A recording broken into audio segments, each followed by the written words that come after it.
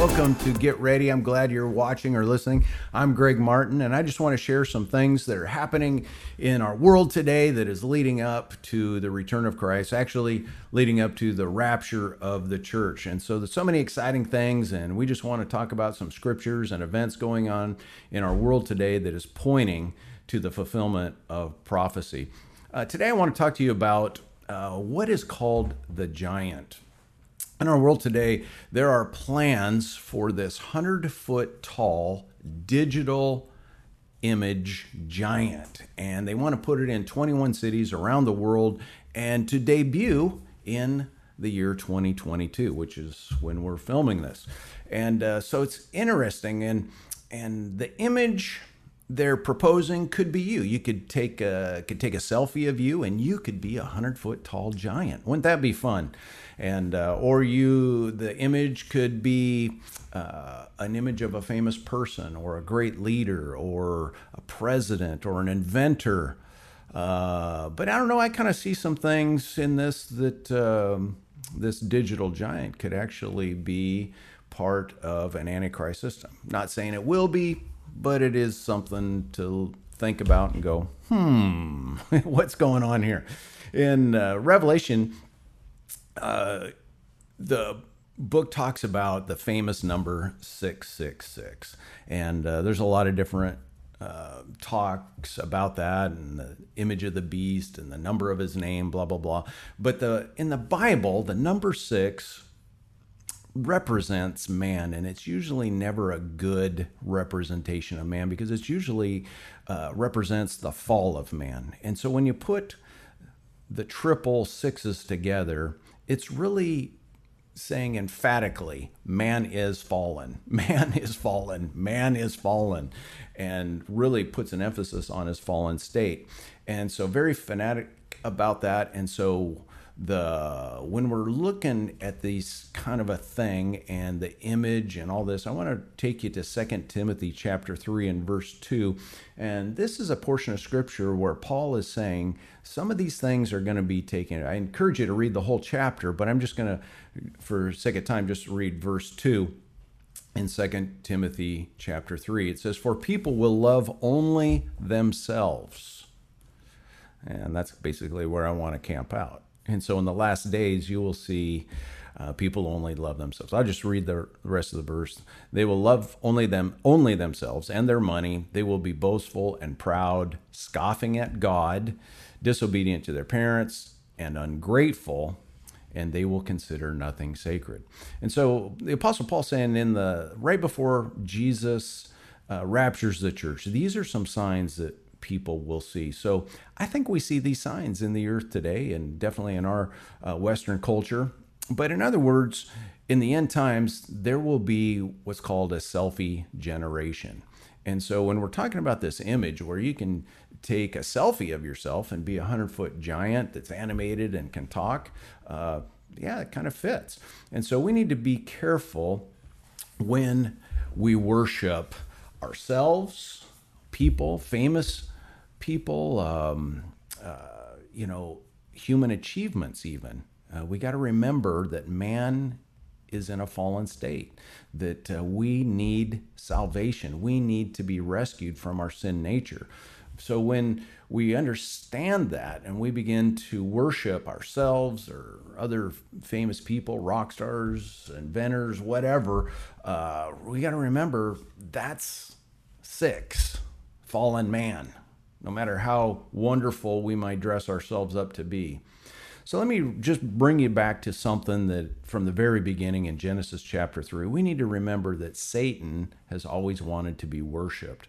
And the devil was telling the first humans to doubt God. And if they would doubt God and really not obey him, he proposed a question: did God really say, did God really say you won't die? He said, you will be like God.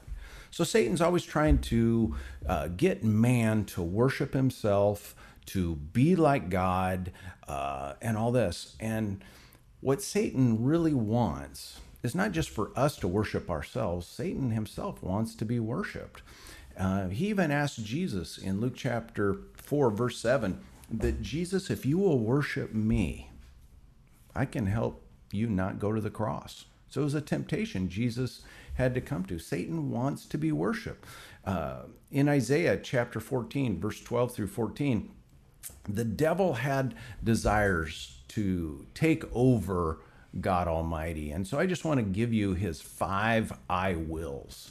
Satan said, I will ascend into the heaven. Number 1. Number 2, I will exalt my throne above the stars of God. Number 3, I will sit on the mount of the congregation. Number 4, I will ascend above the heights of the clouds. Number 5, I will be like the Most High. So we can see right away, Satan just is wanting to be God, wanting to be worshiped. Jesus said he was a liar from the beginning. He saw him fall from heaven. The bottom line is he wants to be worshiped. So he set up different things as we've seen through history. Remember the story in the book of Daniel, Nebuchadnezzar. He set up a statue and an image of himself and an image that he wanted to be worshiped. And so he had everybody in his domain, in his kingdom, come, and they had to worship and bow down. And if you didn't worship and bow down, well, then you were executed. Well, there were 3 dudes, Shadrach, Meshach, and Abednego, that said, we don't worship images. We worship the one true God. So they refused to bow down. Well, they got thrown in the fiery furnace, but you know what? God showed up with them. Actually, it's Nebuchadnezzar himself said, I see who look, the 4th person in the fiery furnace who looks like the Son of God. It was a pre-appearing of Jesus Christ before he was on the earth. In other words, Jesus will stand with people in difficult times when they refuse to worship anything other than the one true God. Well, during the tribulation, the Antichrist, he is going to set up an image, and people of the world must worship this image. And if they don't, they will be put to death. Doesn't this sound familiar? History kind of goes in circles. It repeats itself. There's nothing new. So let me take you to Revelation chapter 13 and verse 11. It says, Then I saw another beast come up out of the earth. He had 2 horns like those of a lamb. You know, lambs are gentle, right? But he spoke with the voice of a dragon. Does that need any interpretation there? I don't think so. Verse 12, he exercises all authority of the first beast, and he required all the earth and his people to worship the first beast whose fatal wound had been healed. Isn't that interesting? So here's going to be somebody who's going to have a fatal death wound and yet will be healed. Doesn't that sound like Jesus Christ who died and rose from the grave? Verse 13, he did astounding miracles, even making fire flash down to the earth from the sky while everyone was watching. And with all miracles, he was allowed to perform on behalf of the first beast to deceive all the people who belong to this world. He ordered the people to make a great statue of the first beast, who was fatally wounded, and then come back to life. He was then permitted to give life to the statue so it could speak. Then the statue and the beast commanded that anyone refusing to worship it must die. You know, it's just so interesting that this digital 100-foot tall image that is going to be debuted sometime this year can speak, can be animated.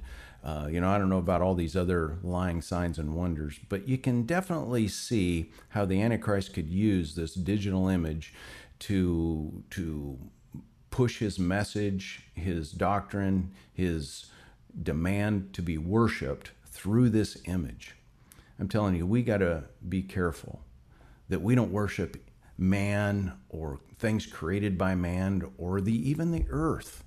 The earth is great, but we got to remember, earth is not going to save us. We are not here to preserve earth. We're here to worship the Lord Jesus Christ.